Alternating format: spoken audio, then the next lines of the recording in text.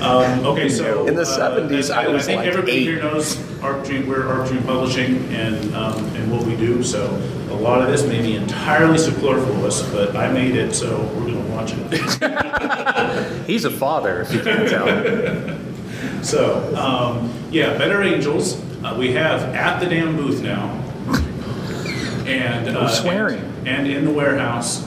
And my kids are teenagers. I can swear. So it's in the warehouse, and it's shipping and mailing to people. We have a lot of people who got it in the Kickstarter who are picking it up at the show rather than getting it delivered to them. Which is nice. And I put out a call to encourage people to tell me ahead of time so I could plan for that. But if you didn't tell me ahead of time and you still want to do that, then come talk to me. In fact, you can talk to me now. That's awesome. Not that within a few minutes. Awesome. This is the game where the kittens really take it on the chin. And Better Angels is not kind to kittens. Better Angels is Greg Stolze's latest superhero game, where he kind of deconstructs what superhero games do and rebuilds them from a very ugly, kind of sinister yet funny scratch. So in Better Angels, you're playing a super villain who's got powers because of demon possession, because demons like their superpowers, and you can make little girls cry. In fact, see, there's the cat again. Do you get points for making little girls cry? Oh yeah, awesome. The whole idea with Better Angels is as a player, you're playing like your main character, the mortal who has the superpowers, and you're also playing the demon for the player to your right.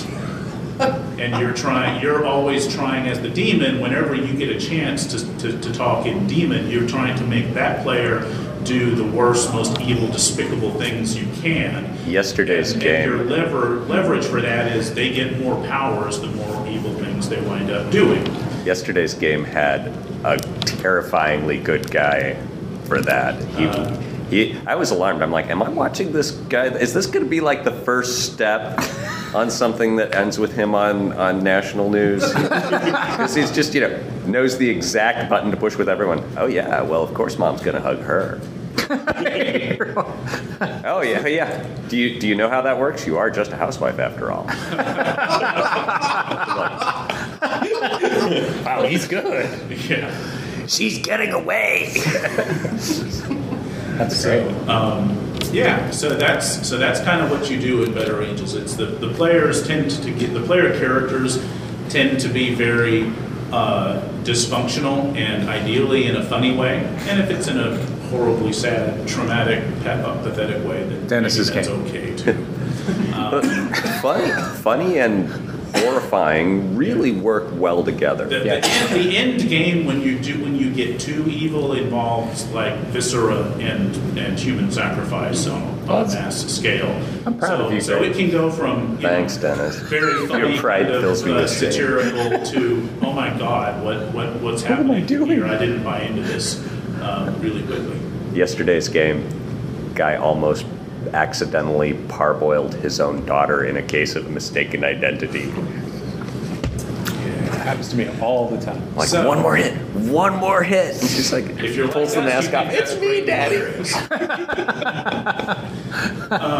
So that's Better Angels. So we've got, like I said outside, we've got a lot of material going up every week for it on the web. New powers, characters, And illustrated.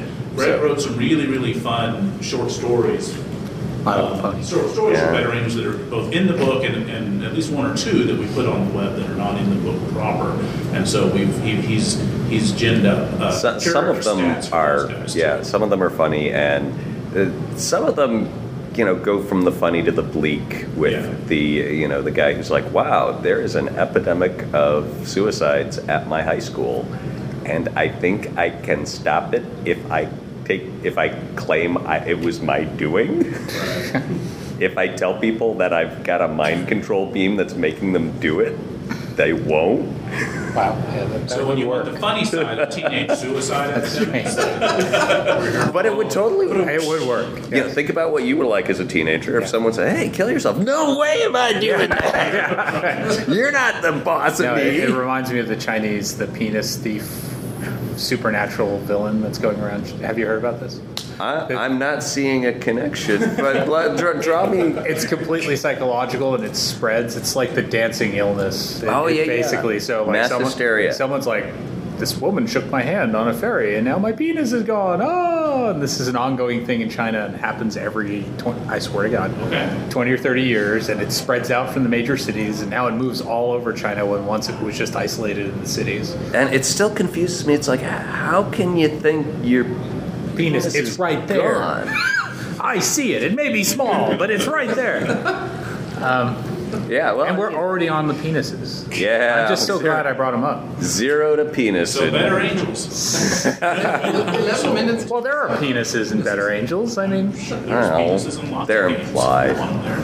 I want to know about the supervillain going to the bathroom. I want to know about, like, I gotta go, like in the middle of a battle.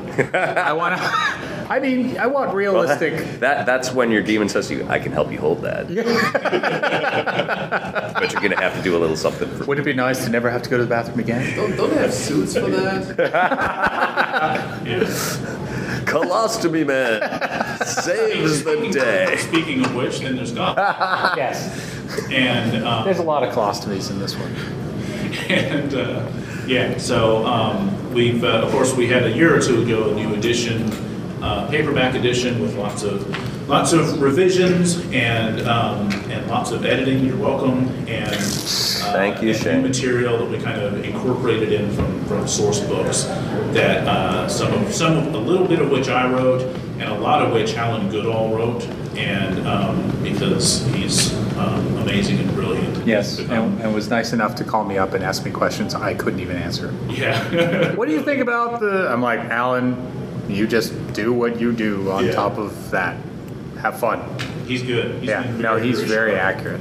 So, so with Godlike, our next immediate thing is the Courtyard of Hell, which originally, this was Alan Goodall when we were running the Kickstarter for the Godlike paperback.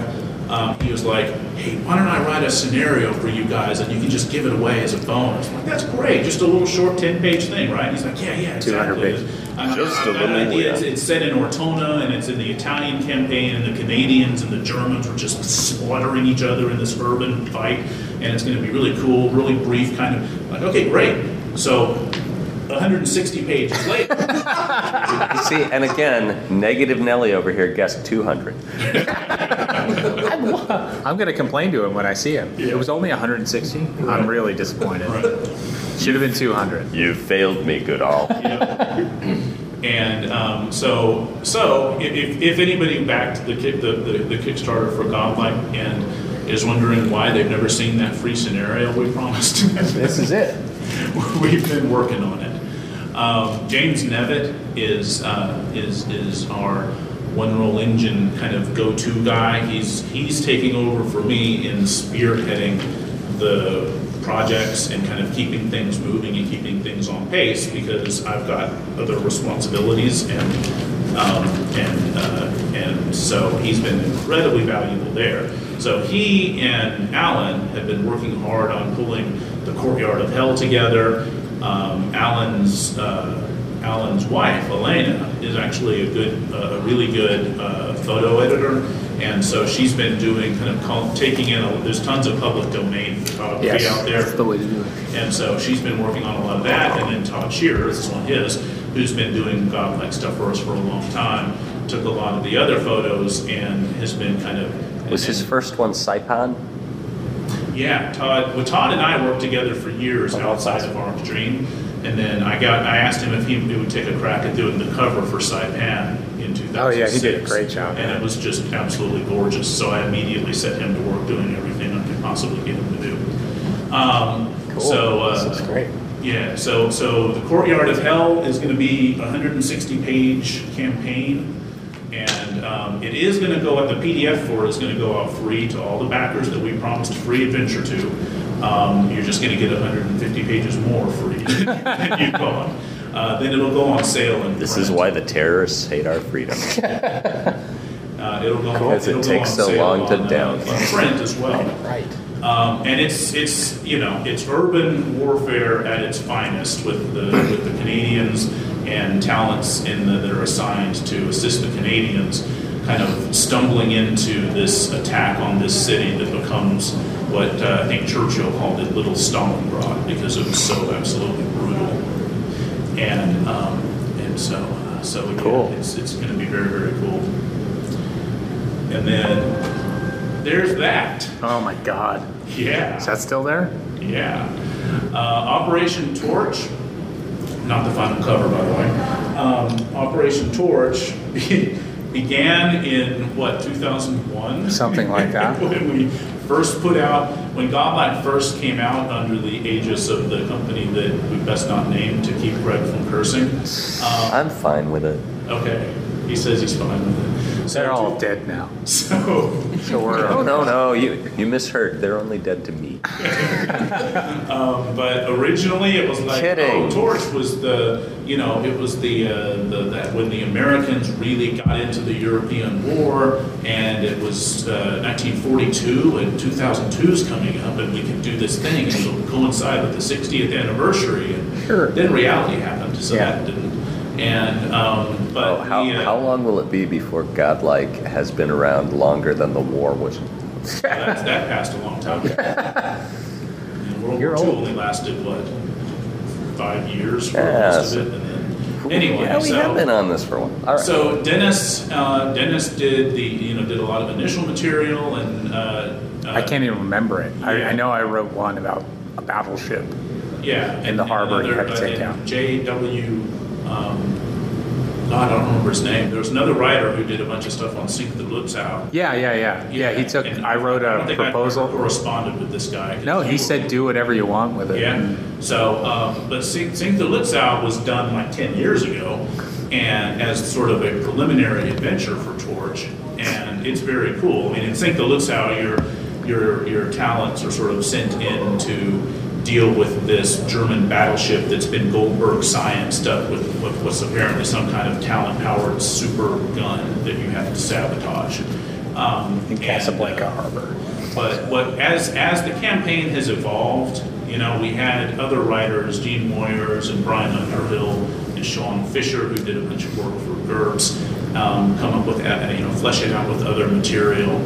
So, and then years ago, and then eventually I sort of was noodling around with it for ages and ages and ages, but eventually when we had Alan doing Godlike stuff, it occurred to me, wow, Alan's really good. Yes, hand it to Alan. Why don't I just Alan's a Alan regular do guy. this? Alan doesn't bitch when we ask him to do the impossible.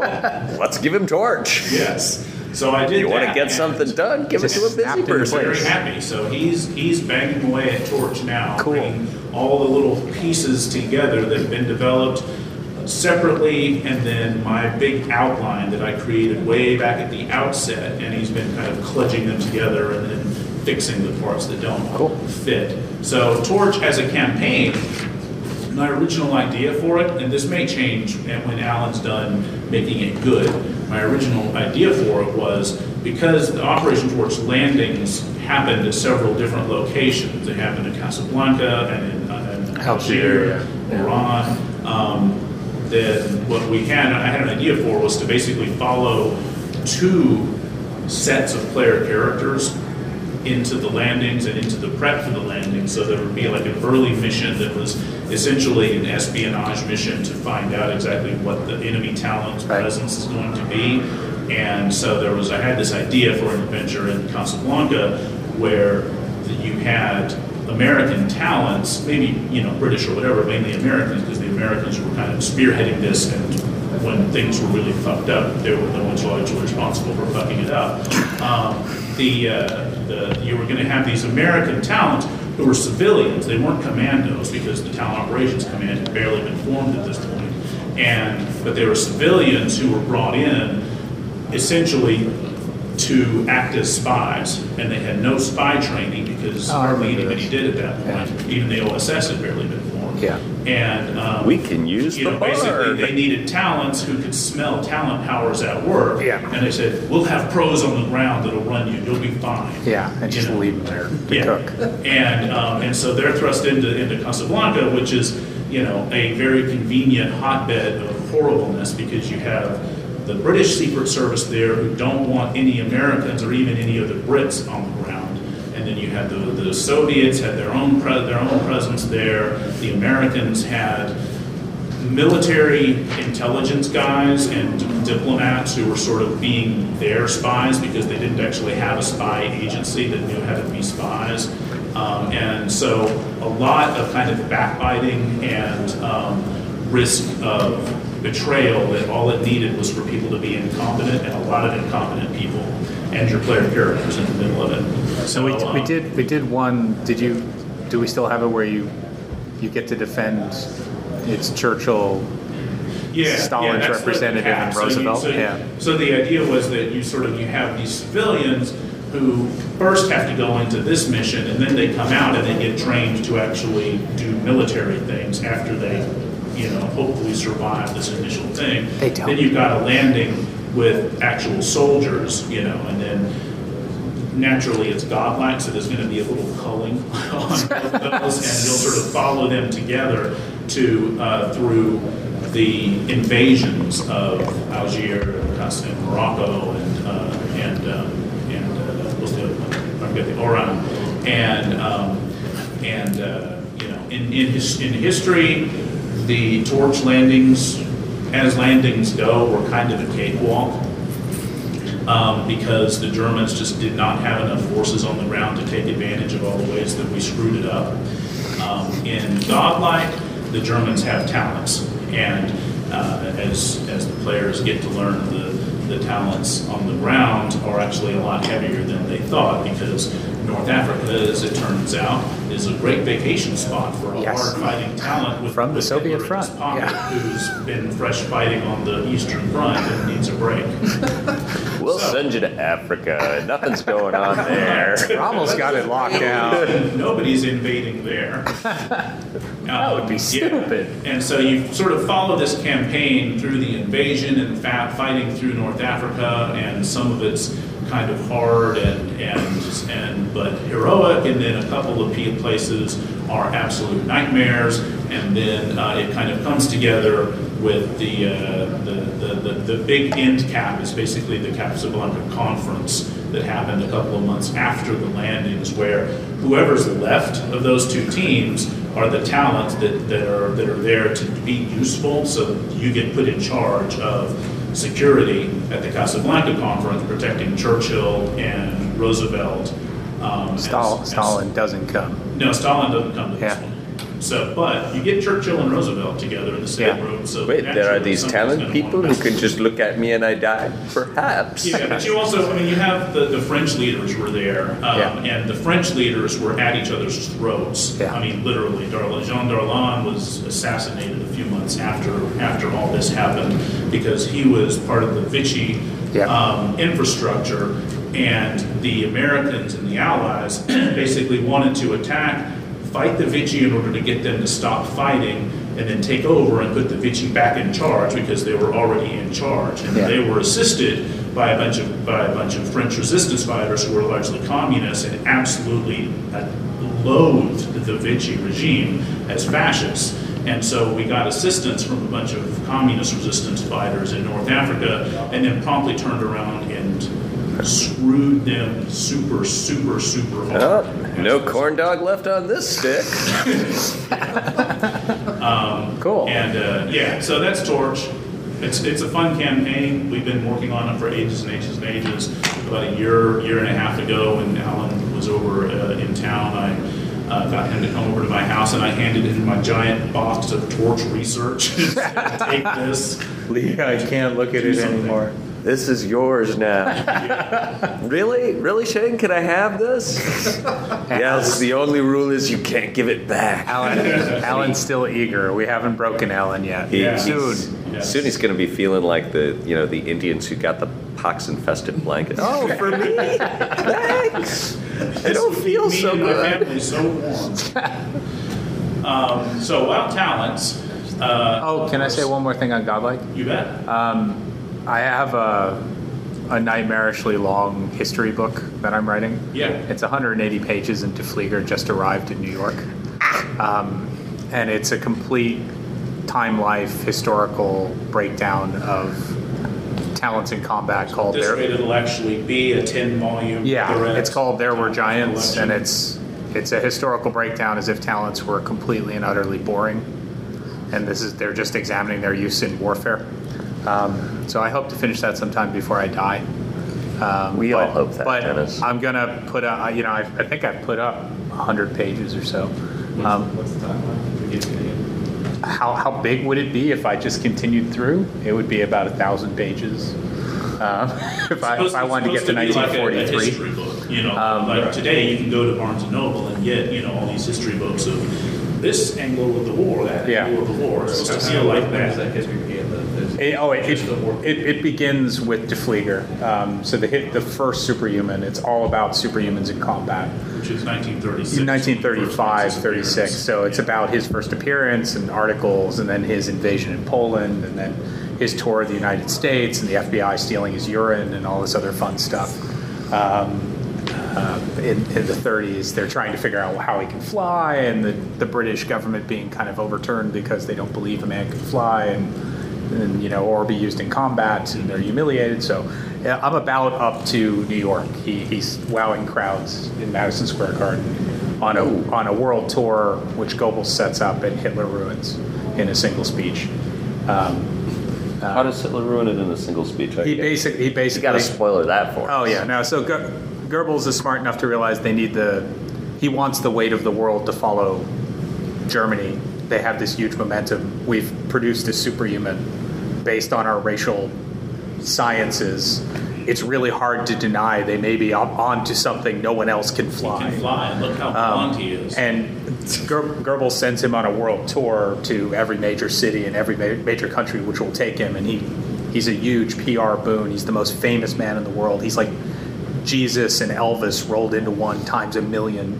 Everybody wants to have sex with him. He's it. And then Hitler basically turns around and gives his Unite Europa speech, which he really did, which is basically like, there aren't countries in Europe. There's just space for Germans.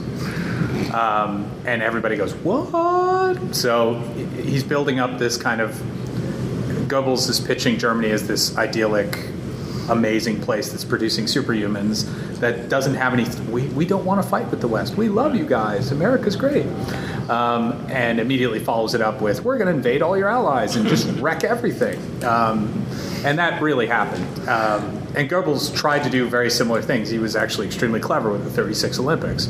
He rounded up all the anybody who looked vaguely threatening, threw them into prison, sent special security to defend people who were from countries that had questionable relationships with Germany, and went out of their way to put on kids' gloves and make it all great.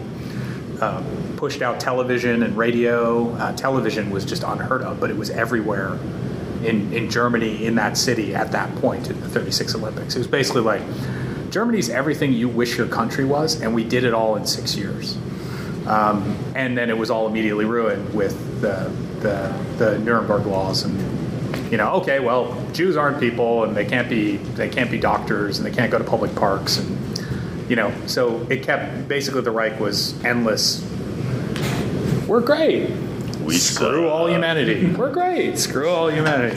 I've been telling these very careful lies. yes. So that continues to go. Anyway, it's written in a very Time Life-esque. If you read any of the Time Life World War II books, it's written very much like that, with newspaper articles and photographs. So I'll put the 100 pages or so back up at some point. I think it's 180 now or something like that. And it keeps getting bigger. And so I don't know when I'll finish. Is it all illustrated? Some of it is. All right. What's going to happen with it? Oh, thank you. I don't know. I have a full-time job, and that takes up most of my time. So this is what I do for fun when I have. And Delta Green. And Delta Green. Well, yeah. Shane keeps talking about Delta Green. I don't know what that is really, but No, I We'll bring you up to speed. What? I'm painting. You've seen the paintings. There's a lot of paintings. We've got a Delta Green seminar to talk about Delta Green. But anyway, yeah. Sorry. That's tomorrow night at 7. You guys will get you're going to get to play the game. So Yeah. Wild Talents. Wild. So Wild Talents. Wild Talents, of course, was Everybody our drink. spin-off from Godlike, and the Wild Talents happened because we had tons of players who were playing Godlike and said, "Wow, this is super interesting and clever. I love how this plays. It's really distinctive and different. I want it to be totally different from this." And It's perfect. Now change. yeah. So what really was the emphasis? We had a lot of people who loved the way it worked, but they wanted to play in other settings than just World War II. And of course, Godlike. Can we get something besides unrelieved gloom and misery? Yeah, Godlike kind of cohered. And really Dennis is well. like, why would you want That's that? the point. Talk to Stolze. There's a thing that delivered a play experience that really worked for World War II, and therefore, even though it kind of came together organically, it did it in a really, really effective way. So presenting that in other settings was a little more challenging than it might have sounded. So with Wild Talents, essentially the whole purpose of Wild Talents was to sort of deconstruct the way Godlike worked, and then give you all those pieces like Legos that you could then put back together however you want. It was also one of the first times we ever went onto the internet, or anybody ever went onto the internet that I know of, to design a role-playing game by kind of general committee. Yeah. It worked. What do you think, stranger? It worked well. Yeah. I mean, it was It actually. took a lot of time. Yeah, I but mean, yeah. one of the things that I still find fascinating is comparing Wild Talents to Rain, in that Rain was completely a one-man show, top-down. I have my vision and I will write everything, and I don't have to wrangle freelancers or talk to anybody. And Wild Talents was completely bottom-up, where you started with the basis of Godlike, and like, okay, well, this guy thinks we should do this and this, and and it sort of cohered.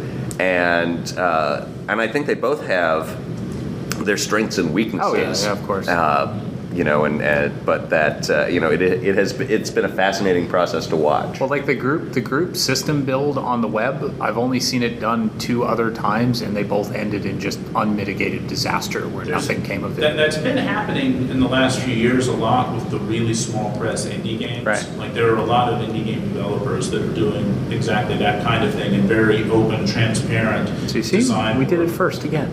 Dungeon World is big about that. Very early about that. We're leading the way. Series, yeah. Oh, We're just God, failing, that's awful. but we're leading the way. We fail forward. Yeah. We didn't invent that, though.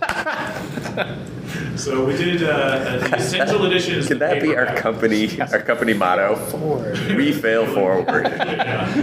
Failing forward since 2002. So Wild Talents is the paperback version of the rules with a lot of all the setting stuff sort of hacked off. So it's just the rules. But you parts of it. want Ken Height's stuff. You do. Yeah, and what it lacks is Ken Height's chapter on Which is building just alternate histories, amazingly which is cool. genius. Yeah, it's Makes me shake and weep every time I read it and go, why didn't I think of the Heights? Yeah. And he usually hears me and calls me up. You win this round, Height. Yeah. I know where you live. You'll never make a move, Deadwood. Damn you. He's amazing. And then I love it. Kerberos Club was Benjamin Baugh's second thing he did for us. I After think. Monsters, His first thing right? was Monsters and Other Childish Things, and then as he and I were still developing Monsters and Other Childish Things, we were kind of comparing notes, and he said, "Hey, I have this other idea for a Wild Talents thing. It's sort of in Victorian London, and I think it might be kind of cool." Have you And I heard was of this already thing really called liking- steampunk? Yeah, this is way before that. So and I was already really liking what he did for Monsters, so I told him, well, put together what you have and send me. We'll talk about it. And then, after Monsters was this work of unparalleled genius from a nobody who had never written it. He's not a nobody. He was then. It's not unparalleled. Okay. You're the most bitter man. That's why you're not bitter externally. You hide the bitter. If that man, I just constantly swallow it and then throw it back up into my own mouth and if he's swallow it not again. called Gentleman Monkey, we're really missing out on something. I don't remember what his name is. But no, Ben Baugh, he always struck me as a very clever fellow in a very weird way. But now he has children. Yeah. So we've inflicted. He's done. We'll never see him was again. heavily involved in those old discussions when we were first planning Wild Talent. Yeah, he was amazing. Really active in the Godlike mailing list. Yeah, and he had really clear mechanical ideas. He was always very, well, and very it was to pitch my bit in again about this was more true of Monsters and Other Childish Things, really, is that watching Wild Talents come together, and I'm like, okay, well, this system was sort of my baby, but it's growing up now, and it's like watching your daughter date in high school. Yes. Okay, this is not maybe the choice I would have made, but it's I'm gonna be cool with it. She's gonna have sex. I just need to accept that.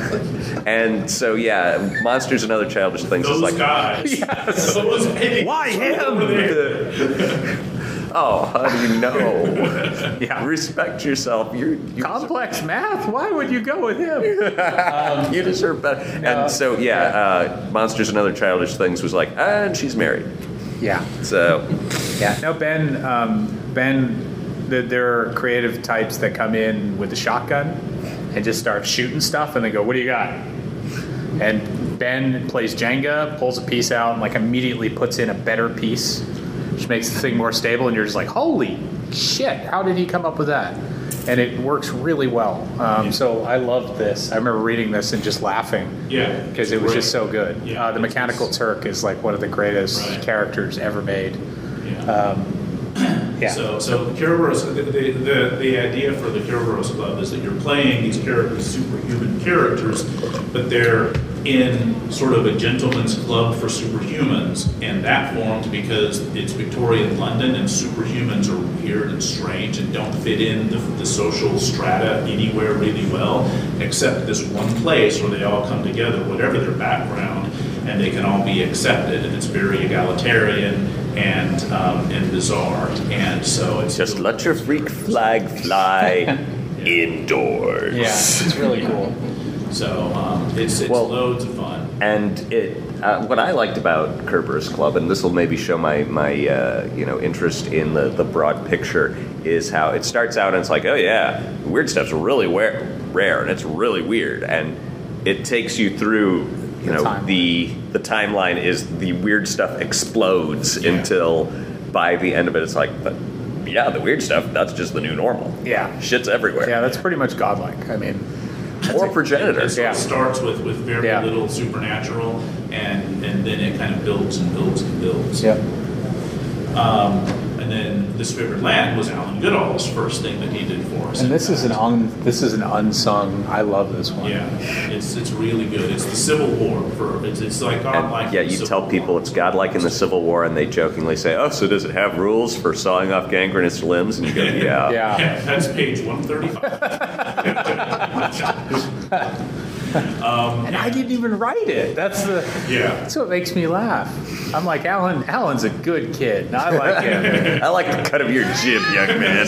He's pretty brutal. You can He's like, he basically what he said. He said to me the one time, he said, if anything, an MG42 would do way more damage. And I was like, you're all right. But that's if you know godlike and you know the American Civil War, that's what This Favored Land does. And the background for it is the background for the supernatural stuff is different from what it is in godlike, but that's the thrust of it. Is it plays very kind of grimy and gritty, and it treats the subject matter, which is fairly difficult subject matter, in a way that's intelligent and respectful. Yeah. There are no caricatures in the game, even though in real life there were actually plenty of guys that were pretty damn caricaturish in that era. It's very smart, and it plays really, really effective. Shall we talk about the games that never happened? The other games we wanted to do? Do you remember? Oh, man. Well, there was like Teenagers Plus. Yeah. But I still get Ghosts. Out, by the way. Ghosts was good. And Invictus was the other one. Which was Invictus? Invictus, I wrote up a proposal. Basically, I read an article that said Roman generals would protect valuable resources, particularly effective fighters and/or equipment, by not writing them down. And like at a particular battle, it was well known there was all this siege equipment. There were all these generals. Yet, all the writing at the time doesn't report any of that. When the Roman record of that is, we have some of that, and it doesn't have any of it. And it's like, why? And there's a bunch of examinations. So the idea is, basically, when you're out in the wild, and you're a Roman commander, and you come upon something valuable, you never report it back to Rome. What you send back to Rome is, we need more men, and holy crap, they're all over the place. So it's like the Vietnam. It's like the CIA in the Cold War. It's like, man, you would not believe how many missiles those Russians have. So the idea is basically, couldn't possibly be a grain silo. Everyone knows they don't have grain. It's all missiles. When the Roman Empire kind of starts to feel the rumblings of monotheism, the godlike entities start appearing among their ranks and among the foreigner ranks, and they're called Invictus. They're called the indefeatable, the perfect soldier. And of course, no one reports them back. And it's all about trading giant. They're called giants, basically locally. They're there's a biblical record of angels hump someone and. You mean the Nephilim? Yeah, the Nephilim. There were giants in the earth in those days. So basically, they're kind of thrown in, and it's all about their own delusions, kind of warping who they are. They think they're sons of gods, but yeah, that was one game. And Teens Plus is a much more funny game. It's about stealing beer, with your teleportation power, or using your light bending power to sneak into the girls' locker room.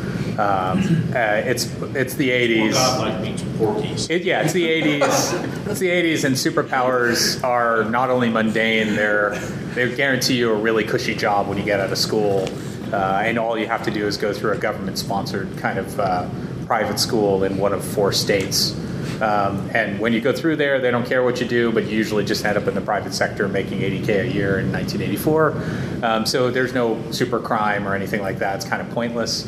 But it's all about surviving high school in a high school filled with superpowers.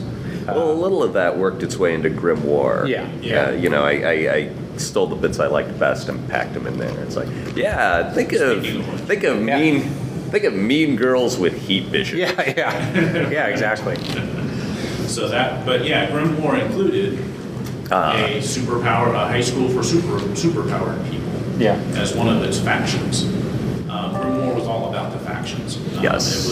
It was a little bit of a range right here. You can tell us what Grimoire was about. Well, the idea in Grimoire is that if you look at the Marvel comics that I grew up with, the mystic characters are always cool and respected, and Doctor Strange stalks down the streets of Greenwich Village, and everyone's like, "That's one cool kid." And the mutants. And the mutants are like, everyone's like, they are mistakes of nature and they are vile, and I wish I had a pitchfork and a torch right now.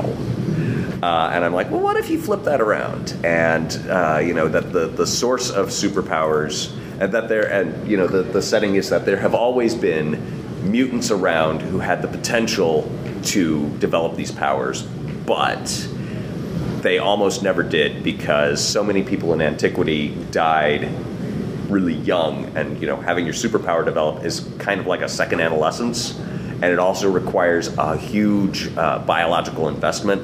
So if you're kind of starving, it will delay and not kick in. And then a lot of people just never tried to fry anyone with heat power or with heat vision and never found out they had. You gotta really want it. Is what you gotta. And so there are these sort of outlier reports, but it's not till World War II that it's confirmable, and the mass media has developed enough. It's like, oh no, yeah, we've got this guy. You can watch us bounce bullets off his chest. He's no shit invulnerable. Yeah. And everyone's like, wow, those guys are great. They're going to win the war for us. And they're just everyday guys like you and me, except they can fly. And that's what I would be if I had those powers. I'd be just this regular Joe. And meanwhile, the mystics have always been around too. making deals with extraplanar entities for power, and studying in order to achieve this power. And mostly they just kept it on the down low until the big theosophy thing, and they're like, you know what, I think people are ready. I think we can tell them the truth. And they tell them the truth, and then Hitler's sorceress Reich starts the war, and everyone's like, these fucking magicians are crazy. They're tampering with forces beyond their control, and the anti-intellectualism. There's just this elite that thinks they're better than us, and they want to use their power to control us. It's like, okay, that's a really hard argument to defeat when you had Nazi summoners fighting, doing this shit. So there is, it's basically demons versus mutants, and mutants have all the good PR. But you got to be born that way. Right. That's cool. So Rune War has it includes sort of some things where you can incorporate the company rules from Reign to play out these factions in the big picture, as well as the extremely cynical Directiva Null, who were left over from the Soviet intelligence apparatchik, and they are so jaded and degraded that it's like, yes, why do we fight for humanity? Because it is the side we have always been on. Why have I remained in Directiva Null? Because if I leave it, the British will kill me. So that is the sum total of why I do these things. We're actually at 12. We've got the room until potentially 1 if we want it. Well, but since we're at 12, we're supposed to have the talk about the Better Angel. We could make that an open meeting, but that might. I want to go get Sense. Yeah. Because I want to see if it's here or not. How about this? Why don't we say, first of all, we get tickets from everybody who's got tickets, so I can say we actually had people here. And then if we've got actual questions to answer, we'll answer questions. Yeah. Because we've been, it's been a couple of years since the last Wild Talent thing came out, because we've all been distracted by other things. But we've had Monsters and Chumps. Greg did E-Collapse for Wild Talents. And E-Collapse is maybe going to get its own webcomic. Oh, fun. Yeah. And then he did this, which I love. Okay. And Progenitor. Which again, now that we talk about the, Godlike was the first one where you have, it's a little weird. That's kind of it's really weird. Weirds everywhere. This, or it was, Progenitor that made that really explicit. Weird. Yeah. Here is exactly how that happens. Right. This is the superpowered AIDS epidemic. I hadn't realized how much I ripped that off from you. Oh, it's okay. I loved it. I thought this was great. I had fun with it. I couldn't stop. We do have some material online. That was a great scenario. I did White Knight Black Parts. It was in the original Wild Talent book as I remember. Book scenario. That was the 70s one, right? You got to run like deep bass music. Superhero. It's like the inner city kind of. So you're playing the superheroes who are like the inner city minority superheroes who nobody respects, because you're in a city that has an official superhero team. You're the other guy. Yeah, so they're the NPCs that are constantly getting in your way and accusing you of getting in their way, and you've got actual problems to deal with that they're not addressing because they're off saving the world. Yeah, their scale is completely different than yours. Yeah. They're like, we're redirecting extrasolar objects from smashing into Earth, and you're like, I got to stop this dealer on 9th and 15th. He's killing all these people, and they're like, whatever, get out of the way, dude. I'm flying here. It was Captain Marvel together. Meet Luke Cage. Yeah, that's exactly it. Yeah, and then of course Greg did Woodstock, which is also available online for Progenitor. And the art. And, cool. And he did the art too. So Progenitor Woodstock is really fun, because you sort of start with you're at Woodstock, and you've got to keep the crazy stuff from happening because you've got superheroes around. And then, or Plan B, make the crazy stuff so much worse. So Blood of the Gods is online. Murn, The Real Lanes is an adventure for Disfavored Land. Of course, we talked a little bit about monsters, but Candlewick. Yeah, and we don't have much time to go more into monsters or Reign, because we're out of time and we're already publishing. But we're at 15:15, so please come by and ask for more stuff about what we're up to, because we'll love to talk about it, and there will not be anybody there stealing our booth from us like there was in the presentation today. Thanks So for coming. let me get the tickets, and thank you very much, everybody, for coming They want my and food. hearing us.